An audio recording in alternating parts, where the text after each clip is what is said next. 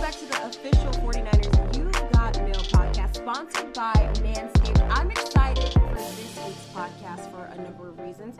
Well, reason number one, it is game week. We are finally entering into the 2020 regular season, despite not having preseason and all of the craziness that's gone on over the last few months. But also excited for my guest today. I am joined from The Athletic's David Lombardi. You can catch him on Twitter at Lombardi himself. No one else, just him, Lombardi himself. David, how's it going? How excited are you to see a game?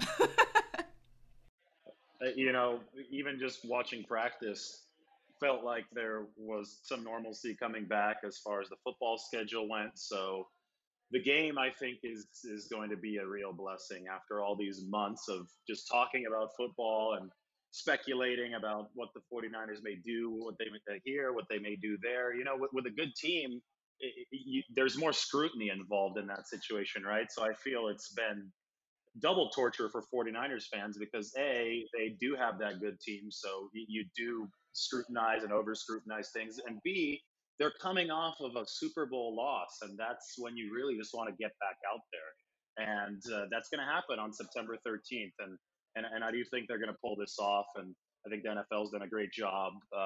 Not enough people are talking about that, in my opinion. I think that so far the NFL and the 49ers, obviously part of that effort, have done what they need to do to make sure they can pull this off this season. There's still a lot of hard work ahead, but boy, am I excited to watch some football on September 13th. Tell me about it. 49ers hosting the Arizona Cardinals Sunday, as David said, September 13th. I mean, there's a ton of storylines we can talk to going into the season, but I think this is a great opportunity for us to just kind of go through this roster. 49ers set their roster, they trimmed their roster down to 53 men, practice squad. They got 16 guys, which I feel like right now, practice squad is more important than it has ever been, given the circumstances of COVID. It's improved from 10 players to now 16. And that also includes 6 veteran players with unlimited experience. It wasn't like that years prior. One guy I can pull out as an example everyone's been talking about is Jonathan Cyprien, who was a veteran now going into his 8th NFL season. At first, he said practice squad wasn't necessarily an option. And now, change of heart, on the team's practice squad. So before we dive into the actual roster, were there any surprises for you when looking at how this 53 took shape or this practice squad took shape? Well, I'll tell you what, with Jonathan Cyprien, I think that's great insight into the building that Kyle Shanahan and John Lynch have been running, because Cyprien actually said that to the media when somebody asked him about 2 weeks ago, would you consider joining the practice squad? And he flat out said no. Based on what we've heard after, Kyle Shanahan called Jonathan Cyprien into his office right after that happened, right? So he brought him into his office right after that happened and said, hey, this is something that we really want to change your mind on. This is something that's really important to us, because this season, like you said, the practice squad is a different equation than it has been in the past. And there's been a stigma in the past, and there probably still is amongst some players in the league, that the practice squad is, something that, especially as a veteran, you would never consider doing. Obviously, there are now those 6 veteran spots, but it's much more of a taxi squad this year. There's a chance to call a player up for a game or two during the regular season while still keeping him on that practice squad salary. So that means they're much closer to being a part of that 53-man roster than they ever were. And then obviously a promotion can happen at any time to the regular roster if they're already in the building and learning the system. So I think the fact that Kyle Shanahan went out of his way, brought Jonathan Cyprien in, had a talk with him, kept the line of dialogue open, made sure that, the communication was good. I thought that was extremely indicative of how well this 49ers regime has, fostered just a positive environment in the building that doesn't judge a player if he has concerns about something, doesn't like a certain idea, but sits there and talks to him, maintains a good relationship with him. And then now you have what I would consider a surprise. Jonathan Cyprien, less than 2 weeks after flatly saying no to being on the 49ers practice squad, is a key member of that practice squad. And there's a good chance they're going to need him on the 53-man roster this year, given injuries and obviously all of the COVID stuff. So for me, that was, it might just be one player, But for me, that was very indicative of a healthy organization and of a healthy organizational structure. And that's really going to be needed for the 49ers this year.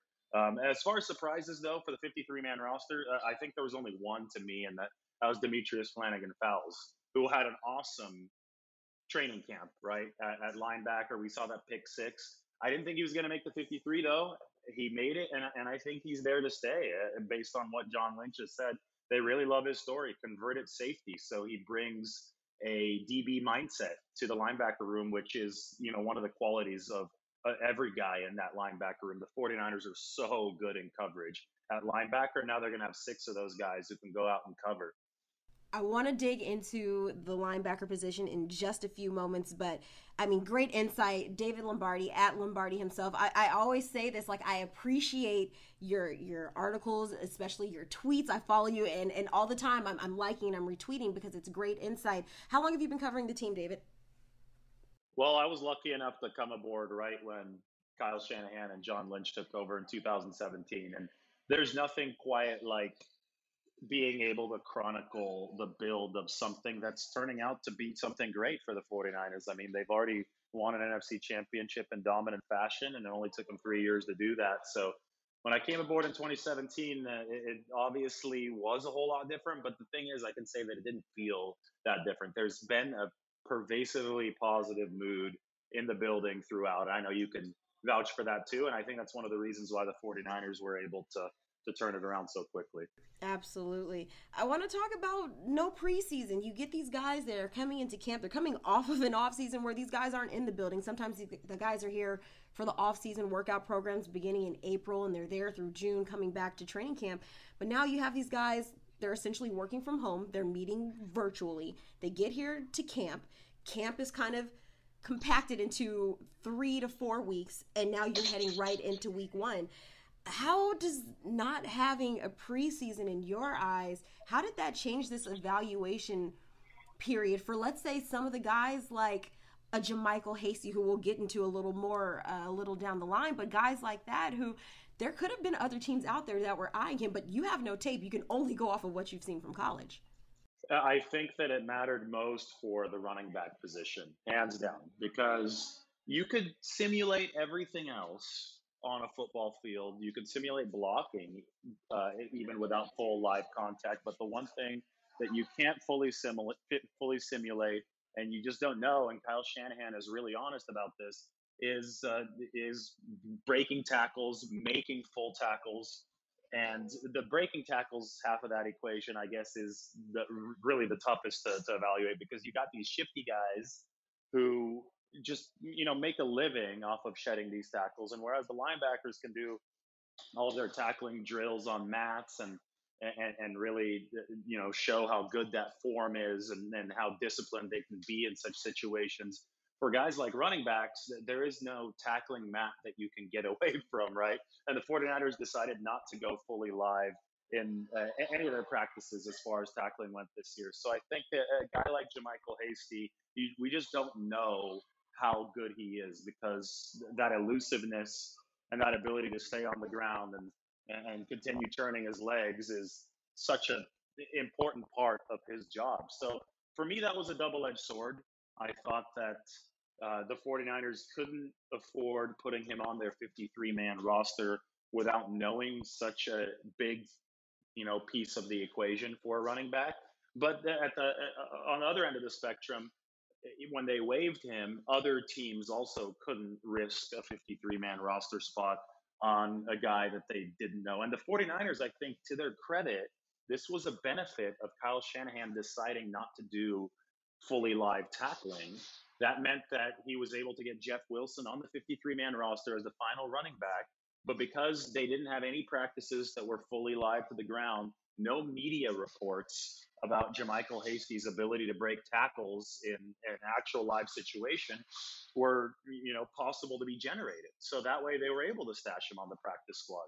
So I think obviously the 49ers wanted to avoid injuries with their tackling policy, but I think it was also a good chess move or a good poker move maybe on Kyle Shanahan's part to also avoid that as much as possible because he was able to keep a guy like Hasty on that practice squad.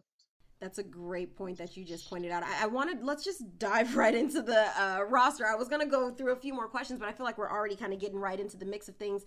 And we can just keep going with running back. I feel like this roster, there weren't too many surprises. You know, everyone kind of does their 53 projections, and for the most part, I feel like there weren't too many wild cards. You may have had a guy here, like you said, Demetrius Flanagan Fowles. He's one person.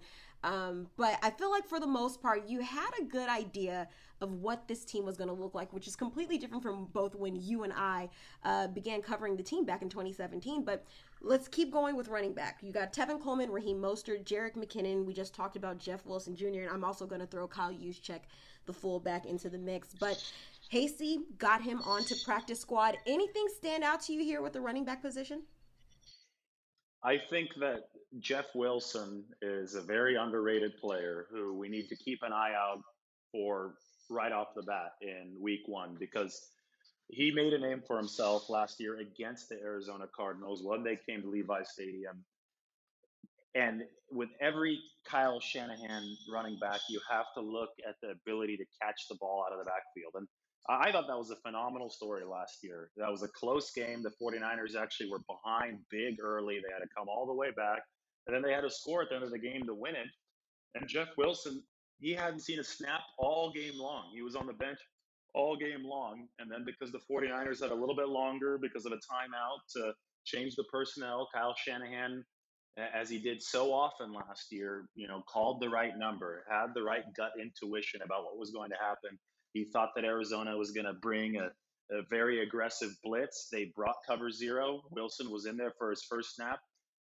To this day, it amazes me that Jimmy Garoppolo didn't see Jeff Wilson, and Jeff Wilson didn't see Jimmy Garoppolo because of the pressure and the coverage on the play, but they connected for a touchdown. So Jeff Wilson did what a Kyle Shanahan back has to do. He made the catch in, absolutely, high intensity pressure at one of those moments where you can't drop the ball. And I think that that ability that he brings to the back of the running back room, along with the fact that he's more of a power back than the other guys, Coleman, maybe a little bit of a power back, but not as much as Jeff Wilson, who really hits the hole, runs north and south, is able to score a lot of those red zone touchdowns in physical spaces. I think that you have an excellent guy to round out that room. And I think that, given the fact that the 49ers were able to get him onto the 53-man roster, means that they have a running back room that they can delegate different types of responsibilities to different backs. And that type of versatility, we saw how effective it was for the 49ers last year. And I think they're absolutely going to be able to recreate it here in 2020. Crazy to believe, a year ago from right now, Jeff Wilson Jr. was actually on the practice squad. I remember him not making the 53, and just like that, it was the injury to Tevin Coleman. Was it week 1, week 2? But injury to Tevin Coleman, he was activated shortly thereafter, and I would love to say the rest is history. We know what he did on the team, being on that active roster and going back to that game against Arizona at home. All right. Quarterback position, I mean, there's no surprises really there. Jimmy Garoppolo, Nick Mullins, CJ Beathard. We can continue to beat down our expectations for Jimmy Garoppolo. We're gonna avoid that one this time, because I feel like we've talked about him so much, and he's always going to be one of those storylines and one of those players that is so polarizing. So with that, we're gonna skip Jimmy, but I want to go now to the wide receiver position. We've got Brandon Ayuk, Kendrick Bourne, Richie James, Dante Pettis, Deebo Samuel, and Trent Taylor. Both I looked at on The Athletic. You guys can check that out. Both David and I, on our own 53 projections, had Jawan Jennings on our 53. He was actually released but was signed to the team's practice squad. As far as an update on Deebo Samuel, John Lynch said this week that he has a shot to be available on week 1. He will be doing the 49ers will be doing some run-throughs with the doctors, his doctor who's surgeon, and also the team doctor, see if he will be on hand and ready to go. 49ers are hopeful for Brandon Ayuk to be available. He was dealing with a hamstring injury. Leslie Martin from Folsom, California wants to know, who will be the 49ers' number 1 receiver? And when I ask her question, Has he ever truly, and especially looking at this offense right now, has he ever had just a number one receiver? And do you see someone possibly taking that title this year? Well, there's the really subjective notion of the number one receiver, which is what I think the question is about. And I think, Jimmy Garoppolo has had that throughout his entire time with the 49ers, and it's George Kittle. You cannot stereotype receivers in this Kyle Shanahan offense. The total of 10 tight ends and wide receivers made the 53 man roster. And I think that you can't just look at the group of six wide receivers that made it or the group of four tight ends that made it. I think you have to look at them collectively because the 49ers will line tight ends up wide very frequently. Heck, they'll even line their fullback, Kyle Juszczyk, out wide something like 60 or 70 times last year. No other team is doing that with the fullback to that extent. And the 49ers are definitely doing it more than any other team. And now they're starting to get copied around the league because of the success. But with their tight ends, they're they're lining these guys up everywhere. And we just saw it in George Kittle's new, groundbreaking contract. It took a while for them to find that sweet zone because of the dynamics of the market. But he's being paid like a wide receiver now. If you look at the numbers of that deal, so George Kittle, if you're just talking about that kind of elusive title, number one wide receiver, George Kittle is that guy for the 49ers. He is Garoppolo's primary target. If we're talking technically speaking, leading pass catcher as far as the amount of receptions in 2020 goes, my prediction is Trent Taylor. And that shocks a lot of people. But yeah, I mean, you said you didn't want to talk about Jimmy Garoppolo, but we have to because we're talking about the receivers. I think if the 49ers do what Jimmy is built to do, what he's best at doing, he's got an unbelievably quick release. He throws extremely well in between the numbers. If Kyle Shanahan is able to capitalize on that and tailor the offense around that, then what you're going to see is an offense that runs through big tight ends who are lining up a lot in the slot, maybe occasionally out wide. You saw New England do it back when they had Rob Gronkowski and Aaron Hernandez back in 2011 and 2012. And then to supplement those two tight ends, you're going to have a slot receiver who is open a lot on very quick slants and quick outs. Back in those years, New England in 2011 and 2012, their leading receiver was not Rob Gronkowski. It was Wes Welker. He had 120 catches per year in 2011 and 2012. And guess what? Wes Welker is a 49ers receiving coach. And Trent Taylor, even long before he even knew Wes Welker, when he was at Louisiana Tech, people called him Wes. That's how that's how much of a similarity in their two styles there is. You got two 5'8" slot receivers who are very good at getting open in quick, short area space and getting the ball from a quarterback with a quick release. Guess who was Tom Brady's heir apparent in New England? It was Jimmy Garoppolo. That's why Jimmy Garoppolo and Trent Taylor pair so well. And now that Trent Taylor is healthy again, I think the 49ers are going to try to run that Patriot style tight end slash slot offense. And I think you're going to see Trent Taylor lead this team in catches. Even if there are a bunch of short catches, he's going to lead this team in catches and really supplement the number one wide receiver, who I think is George Kittle. If you remember last year, there were a lot of reports coming out. Everyone was talking about Trent Taylor's training camp, how he looked, how great he came back. And I feel like he and Jimmy picked up right where they left off last training camp. Just so far through the practices, it seems seamless to me. It 100% is seamless, and there's a reason for that. It's no accident that Jimmy Garoppolo was 16 of 16 on slant passes to Trent Taylor in 2017 in those 5 games. I mean, that was his bread and butter. I mean, everybody exploded once Garoppolo took over that year in December, but the rapport with Taylor is what got that started. Remember the game in Chicago? I think it was week 13 of that 2017 season. That was Garoppolo's debut, at least starting for the 49ers.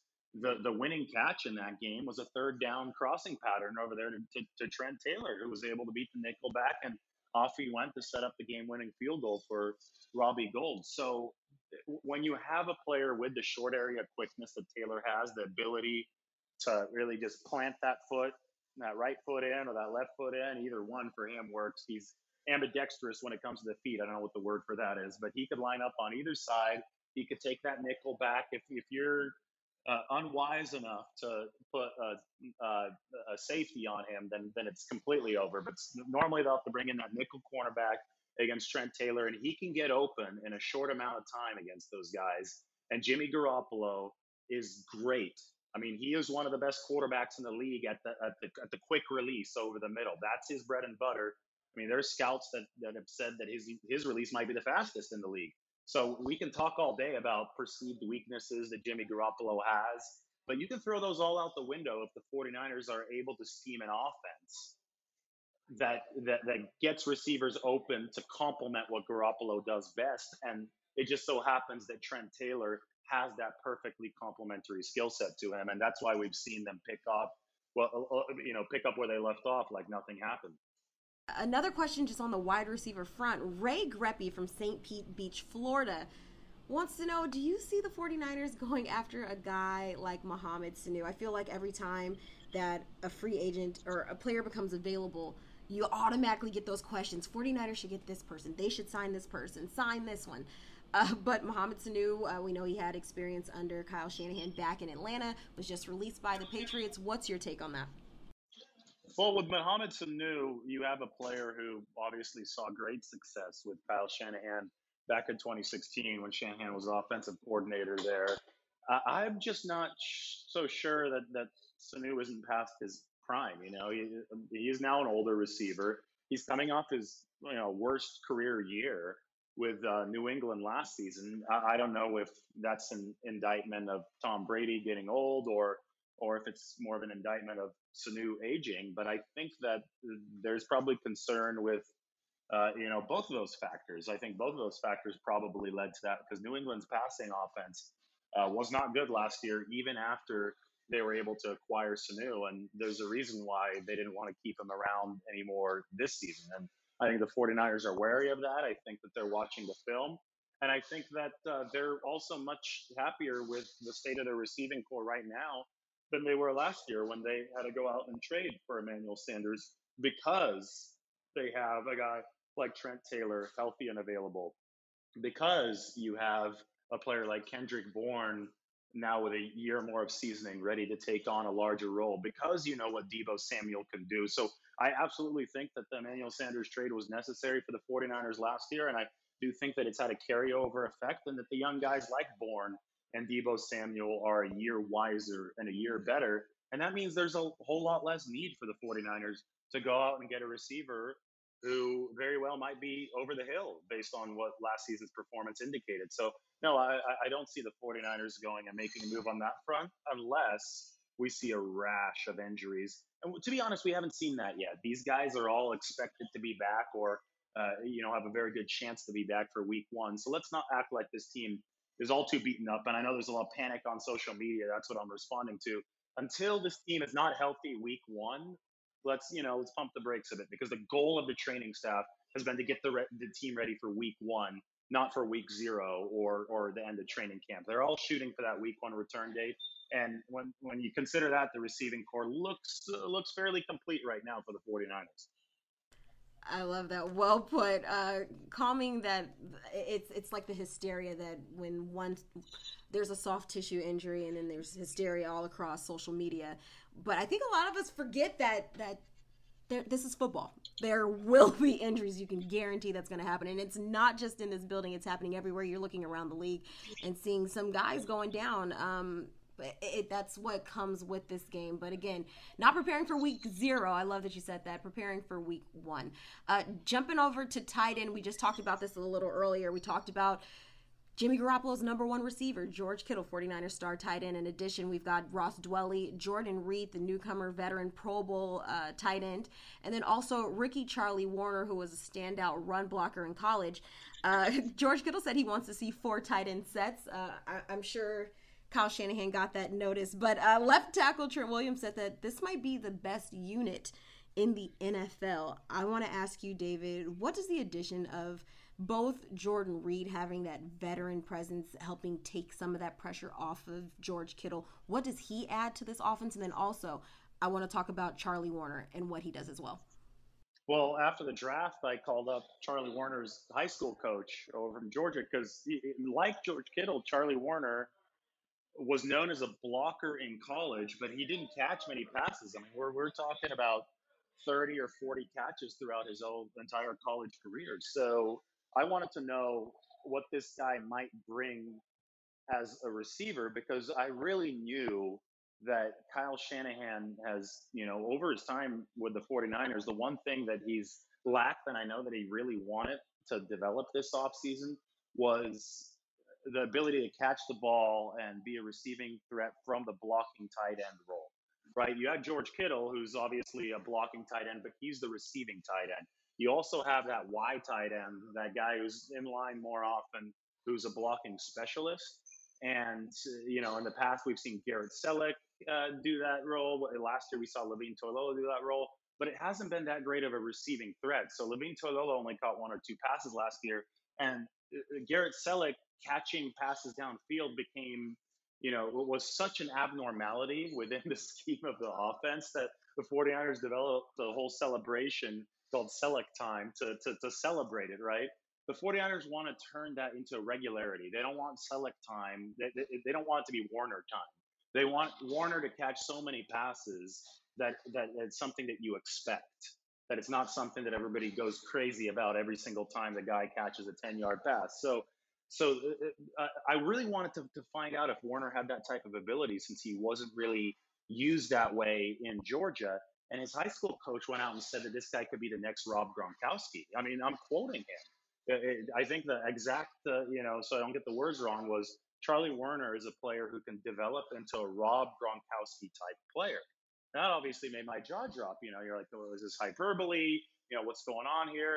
And then he sends me a video of Charlie Werner just doing a standing backflip. Like he just jumps up and does a backflip without, even having to step into it.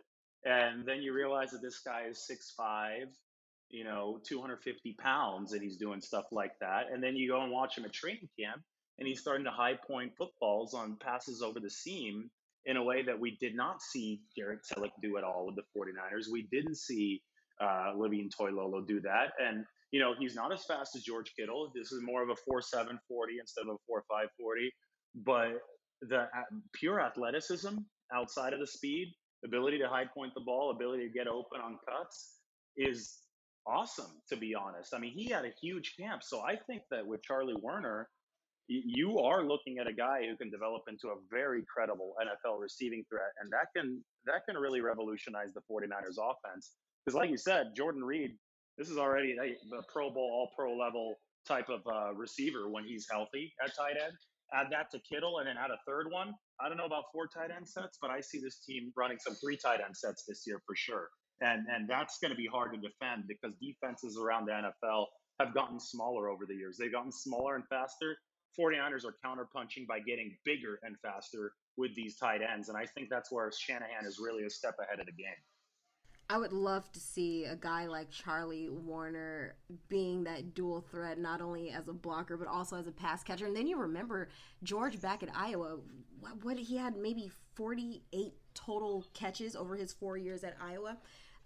So who knows? 49ers could have another gem in a guy like Charlie Warner. I'm going to jump to the O-line. I talked about Trent Williams a few seconds ago, but you have Trent, you have Mike McGlinchey as your 2 tackles, Daniel Brunskill, Tom Compton, Ben Garland, Colton McKivitz, and Justin School. Center Weston Richburg will start the season on PUP.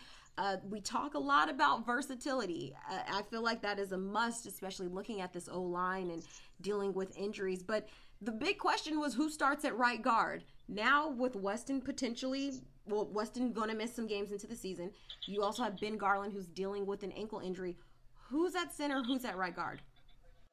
Well, 49ers certainly hope that it's Ben Garland at center and Daniel Brunskill at right guard. And, you're absolutely right to be focusing on those 2 positions because I thought that was the 49ers' weakness down the stretch last year. I thought that better performance there, better health there, probably would have meant a Super Bowl championship for this team, and it didn't. With all the blame that is thrown Jimmy Garoppolo's way for that fourth quarter, just put on the film, and you'll see the 49ers getting dominated inside by Chris Jones, who's obviously one of the best players in the NFL. But that's the reality of the NFL. When you play huge games, you're going to go up against great players, and those great players are going to create fracture points, and you have to counter with performances of your own at those fracture points to make sure you neutralize those great players. So if the 49ers want to beat the Chiefs this year, or if they want to beat any elite team this year, they're going to have to get better performance at center and right guard, especially in pass protection. So Ben Garland was good last year, especially run blocking wise. He was middle of the pack when it came to pass protection. But again, that's, I think, a phenomenal performance for a backup center. 49ers hope to get Weston Richburg back and fully healthy after week 6. And when that guy has been healthy, that was before his time with the 49ers with the Giants, he was a top 3 pass protector at center. So the 49ers have a reinforcement coming. The goal, I think, for the training staff needs to be to make sure not to rush this guy back, make sure this guy, Richburg, comes back and is able to be at 100% for basically the first time in his 49ers tenure, because I think that would solve a whole lot of problems up front.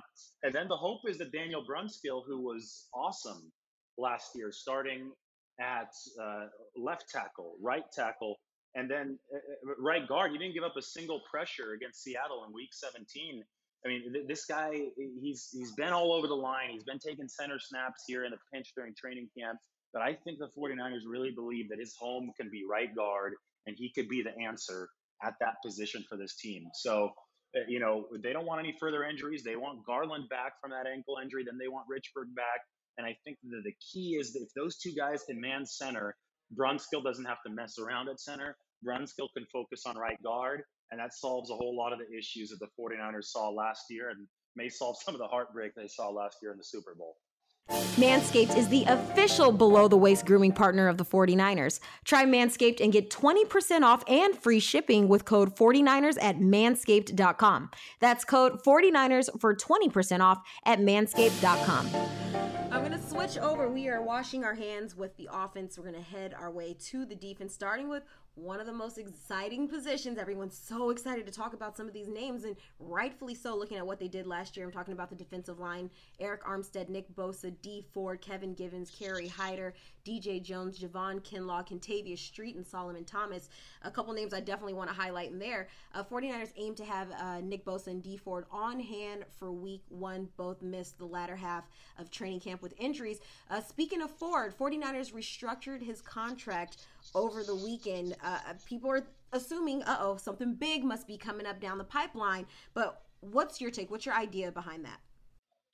Well, you look at the larger situation here, and the 49ers are about to enter a very potentially compromising time for a team that is in contention, because the salary cap, which is tied to league revenues, is very likely going to tumble in 2021 because fans won't be in the stands. And obviously, essentially every business in the world right now has been affected by what's happened this year. So the 49ers entered this whole COVID thing with their future projections indicating or predicting that the salary cap in 2021 was going to be somewhere between 215 and 220 million dollars. Well, now the floor for the salary cap in 2021 has been set at 175 million dollars. Maybe the NFL will be able to recoup some of the potentially lost revenue. Maybe it won't go all the way down to 175 million dollars, but I think everybody has to budget and has to act as if it will.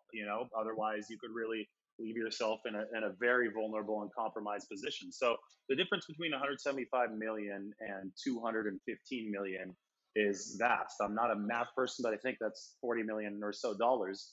And the 49ers are doing and have done whatever it takes to be able to put themselves into a better position next offseason when they have so many players who are free agents that they're going to need to re-sign. So they're not over budget, because as of right now, they don't have much 2021 cap space at all. So remember that cap space here in 2020 carries over to 2021 if you don't use it. So by restructuring Dee Ford's contract right now, opening up $9.5 million in new space, the 49ers will be able to port some of that money over and do some of the expensive business that they have on the agenda in 2021. And it's, that's extend Trent Williams, Maybe you want to extend Richard Sherman. I mean, the whole secondary is going to need an extension next year. They don't have any DBs under contract except for Jimmy Ward past that season. So it's going to be one of those. Carmen Policy, who was the former 49ers president and general manager, back in 94 when the 49ers built their super team and the salary cap first came out, that's exactly what he had to do. The 49ers essentially invented this. They were the first team to be able to work the cap by giving a bigger signing bonus as part of a restructure so the cap hits are spread out over future years. And the Niners did that back in 94. It changed the way that the NFL worked. They set the example. Everybody copied them. Well, now, 25, 26 years later, because of this whole cap crunch due to COVID, the 49ers have to do the same thing. Carmen Policy said about 94, he said it was like dancing through raindrops. Well, the 49ers are going to have to dance through raindrops again if they're going to keep this roster together. And the D Ford move, you can expect more like that. They're part of that. And what they require an ownership that is committed to the football team financially. 49ers have that because you have to pay the guy the 9.5 million, or I think in D Ford's case, it was 13 million signing bonus. You have to be willing to pay him all that money at once. Not every team is able or willing to do that, but the 49ers are, and that's what's going to allow them to work the cap here a bit and get through these tough times. We're talking about dollars, and the 49ers were their hand was essentially forced to trade away a guy like DeForest Buckner. It's hard to pay a guy like that when you have so many other guys to take care of. You actually wrote something about, or similar to this, on The Athletic, and you're talking about how do the 49ers replace a guy like Defoe? It's not going to be just on one guy, your Javon Kinlaw. It's going to take effort from basically every guy you've got here to help pick up that load. But I want to talk about the interior guys like Solomon Thomas, who has had a great training camp, Kentavious Street, Kevin Givens. What did you see out of some of these guys at camp? Well, the depth along the interior defensive line is going to be excellent this year. And that's actually an area of the team and an area of the defense that I think is clearly already improved over 2020. And that's the thing the 49ers need. That's not just a luxury because you have lost DeForest Buckner. So when you lose your front line three technique along the interior of that line, you're not going to be, especially if it's a star of Buckner's caliber, it's unrealistic to think that one player is going to replace him. The 49ers in the long run do hope that Javon Kinlaw replaces DeForest Buckner's productivity at that three technique spot. But Buckner obviously is an all-pro. Kinlaw is a rookie. Kinlaw has a very different skill set than Buckner, whereas Buckner came into the league as a player who, had the pass rush technique moves but needed to learn how to anchor. Kinlaw has come into the league as a player who doesn't really have the pass rush technique moves, but he already knows how to anchor, and he's 30 pounds heavier than DeForest Buckner. So you're going to get more of a run stopper at first from Javon Kinlaw. You're probably going to lose a lot of the pass rushing punch that DeForest Buckner gave you. Therefore, the depth on the interior is going to have to supplement whatever Kinlaw gives you so that you don't lose too much from the Buckner departure. And that's where Solomon Thomas bulking up from 265 pounds to over 280 pounds so he can be exclusively on the inside comes in. That's where Kentavious Street's amazing surge coming off of a really tough ACL tear in 2018 comes in. I mean, Street has looked like a completely different player, and his teammates say that he's made the biggest jump of all the defensive linemen.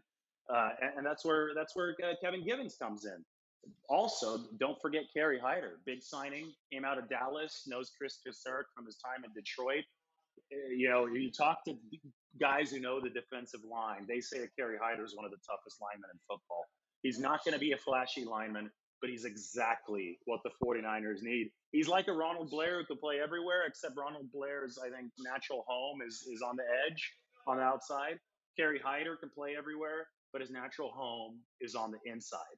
So between those four guys, then you throw a healthy DJ Jones in the mix, and he's amazing athletically. I mean, that's a nose tackle of three technique athleticism, which just doesn't grow on trees.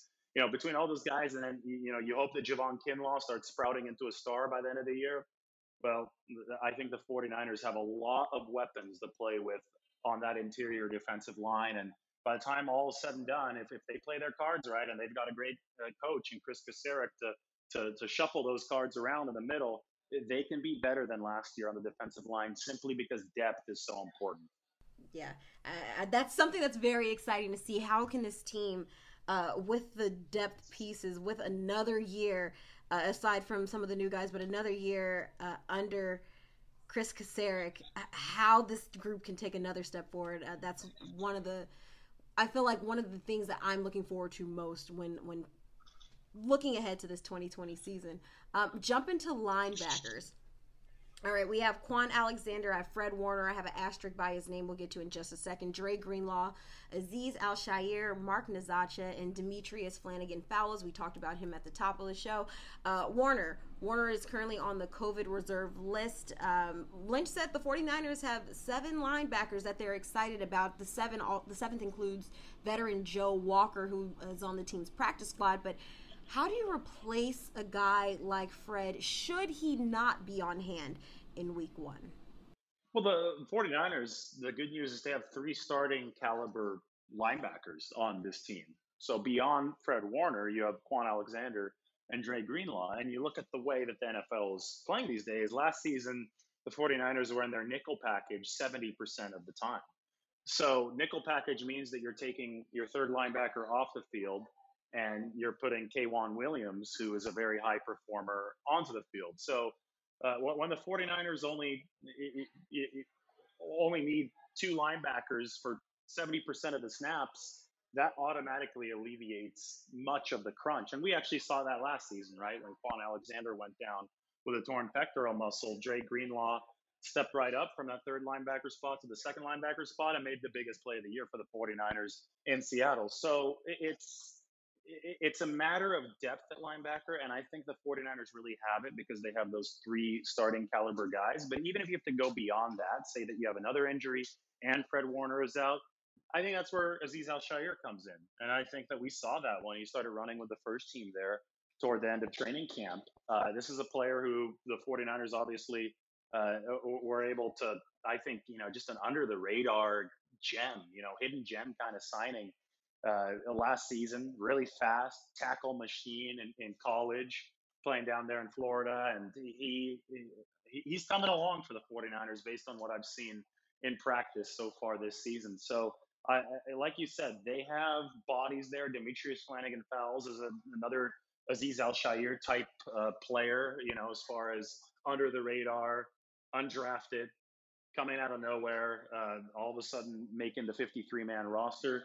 So you have to like the fact they got 3 starting caliber guys and then potentially more in the pipeline beyond that. That is a very healthy looking position group for the 49ers. And again, the key is those guys can all cover. You can't say the same about a lot of teams in the NFL, especially within the 49ers division. Seattle, great linebackers 5 years ago, but those guys struggle to cover, and Shanahan exposed them for it last year. I don't see the 49ers getting exposed in coverage on the second level with who they have at linebacker. I want to jump to the 49ers defensive backfield, and we're going to kick it off with cornerback. You were just talking about a nickel package. Well, K'Waun Williams in that mix. Richard Sherman, Ahkello Witherspoon, Jason Verrett, and Emmanuel Moseley. Same group returning from last year. Mike Turner from Canada wants to know, how do you expect the defensive backfield to take shape? And I'm, in particular, going to point at this right cornerback spot. Who starts opposite Richard Sherman? Well, it sounds like Emmanuel Moseley will have that locked down. He might have had a lockdown before this, but I don't know.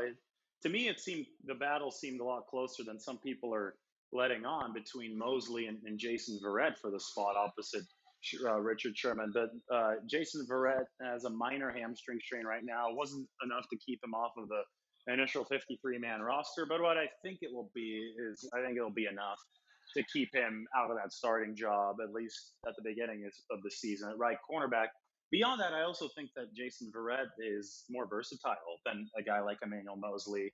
And I think that Jason Verrett can easily slide over to the slot and be the 49ers slot corner in case K'Waun Williams and his calf strain lingers, or in case the 49ers need a dime back matched up one-on-one against a speedy slot type wide receiver. And look what's happening week 1. Arizona's going to come in with about 1 million wide receivers on their roster with Cliff Kingsbury and his offense and Kyler Murray throwing to them. I mean, it's going to be a college-style Big 12 offense the 49ers have to face week 1. do not be surprised if the 49ers counter by putting a ton of cornerbacks on the field. It's not just going to be about Sherman and whoever plays right cornerback, probably Emmanuel Mosley. It's going to be about your auxiliary depth at corner. And that's going to mean bringing K'Wan Williams out onto the field to cover somebody in the slot. And if that second slot needs to be covered, I think Jason Verrett is probably that guy for the 49ers. So, football is changing now. It's obviously not been 3 yards in the cloud of dust for several years, but now the college game, especially with a guy like Cliff Kingsbury, is moving into the NFL as far as scheme goes. And that means that you're going to need a lot of DBs to keep up. And I think it's good that the 49ers are deep in the secondary for that very reason. And they'll be tested in that regard right out of the gate week one. Perfect segue, because I wanted to talk a little bit more about Jason Verrett. I want to know, what have been your impressions of him throughout camp? We know that he was coming off of IR last season, had an injury-ridden career, hoping that he can look like that 2015 Jason Verrett that we've all known and loved. But what have you seen out of him? Does he look back on par to, I'm not saying 2015, but how is he looking? Well, the recovery from an injury always has a physical and a psychological component. And I think that Jason Verrett might have been past the physical component last season. I don't think he was there psychologically yet. We obviously only saw him very briefly against Pittsburgh, and that did not go well when he came in for Ahkello Witherspoon in week 3. So that's where Emmanuel Mosley was really able to take control of that job at that point of the season. So I think that Verrett still needed a little bit more time to get his, head on right post injury and rediscover the attacking mentality that made him a Pro Bowler in San Diego. And I saw him with that attacking mentality during this training camp. I mean, several pass breakups. He was aggressive. He was physical. And again, he's physical without being the biggest guy. This is not your prototypical Richard Sherman-esque cover 3 corner who's 6'2", 6'3", shoving guys around to the line of scrimmage, almost bringing safety size to that cornerback position. This is a cornerback built from, the more old school, smaller frame, but still brings, when he's confident and well, still brings that same physical dog mentality to the cornerback position that this scheme needs. And I also think that he brings that same physical dog mentality that is handy at a nickelback position, which is why I mentioned that he would be versatile for that as well. Because at nickel, you need a smaller guy who's quick enough to keep up with the Trent Taylors of the world, right? So I really have enjoyed watching Jason Verrett play this training camp. I think that you can see why how he made the Pro Bowl a few years back in his game. And I think that if he stays healthy, and I know it's a huge if with a guy like Jason Verrett, if he stays healthy, this is going to be a guy that can really contribute for the 49ers this year. This podcast is sponsored by Manscaped, the official below-the-waist grooming partner of the 49ers. Try Manscaped and get 20% off and free shipping with code 49ers at manscaped.com.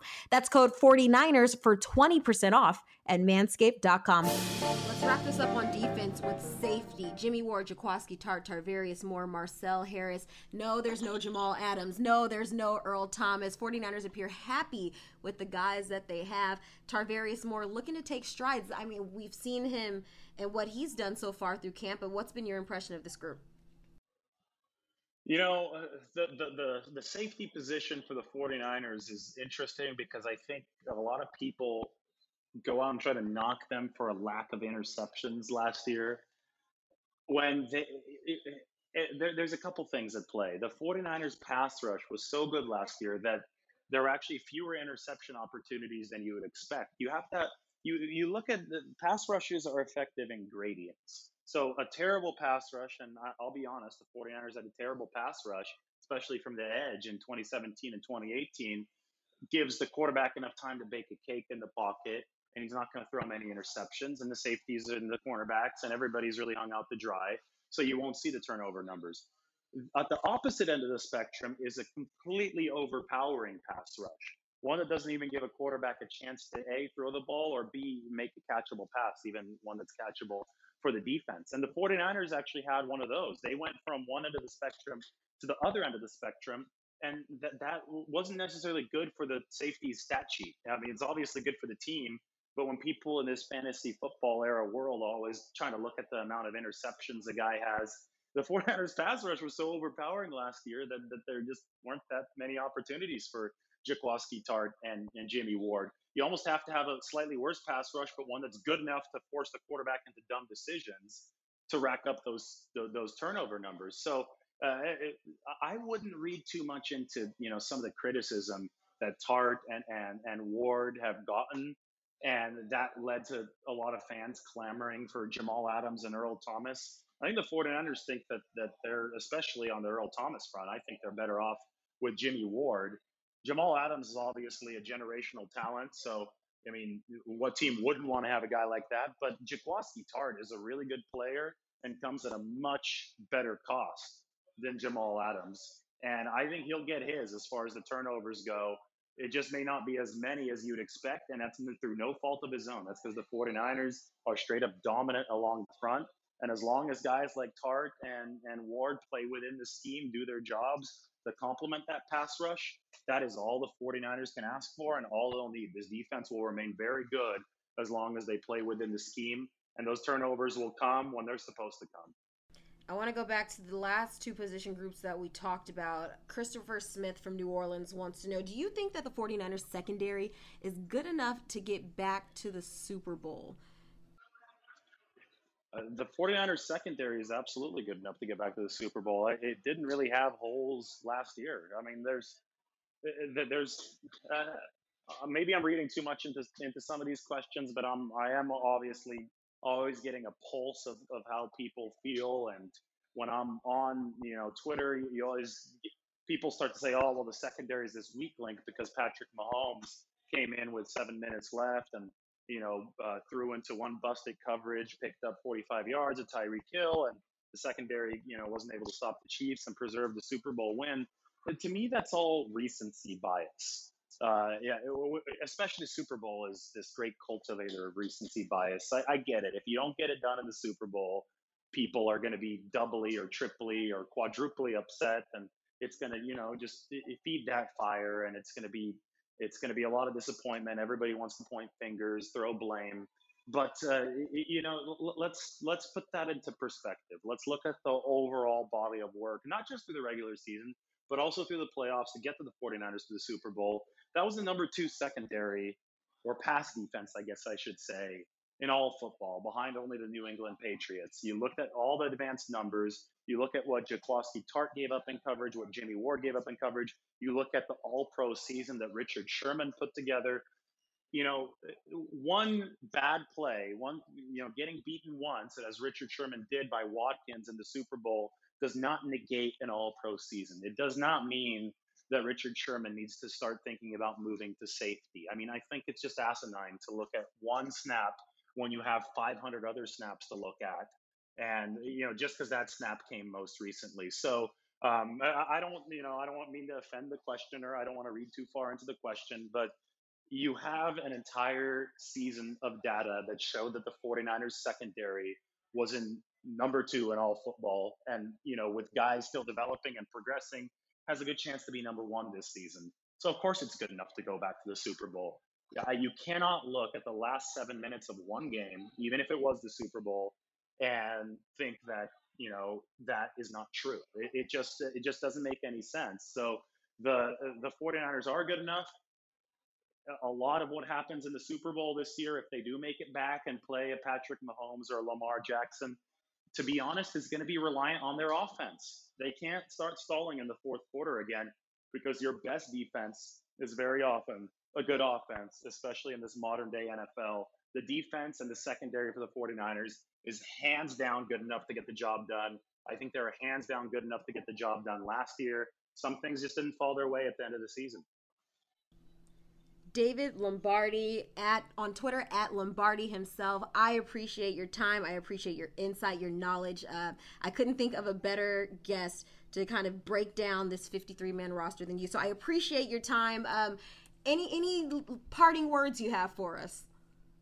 Well, I think it's going to be a great season for the 49ers. It may be weird. Hopefully we'll have some fans allowed by the end of the season, maybe even at Levi Stadium. And any sense of normalcy, I think, would be good for the 49ers this year because this was a team that might have been a year ahead of schedule last year. They are still on the upswing. You could still feel that roster maturing into a really dominant force. And for their sake, and really just for everybody's sake, you want as fair of a fight as possible in the NFL. You want every season to be determined without feeling there was an asterisk there because, there were no fans, people didn't care as much, blah, blah, blah, whatever. Well, the 49ers are on their ascendancy right now. One could argue that they should be Super Bowl favorites this year based on the roster, based on the trajectory.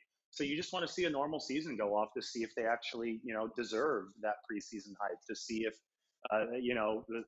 this is what the team is actually about. You don't want outside factors to go in, especially unprecedented outside factors to go in and mess that up. So I think we all just need to cross our fingers and hope that the situation and the policies and all this and all that are conducive to a season that's well played and allows the 49ers to show us what they've really got, because we have spent months talking about this and now it's finally time to see it.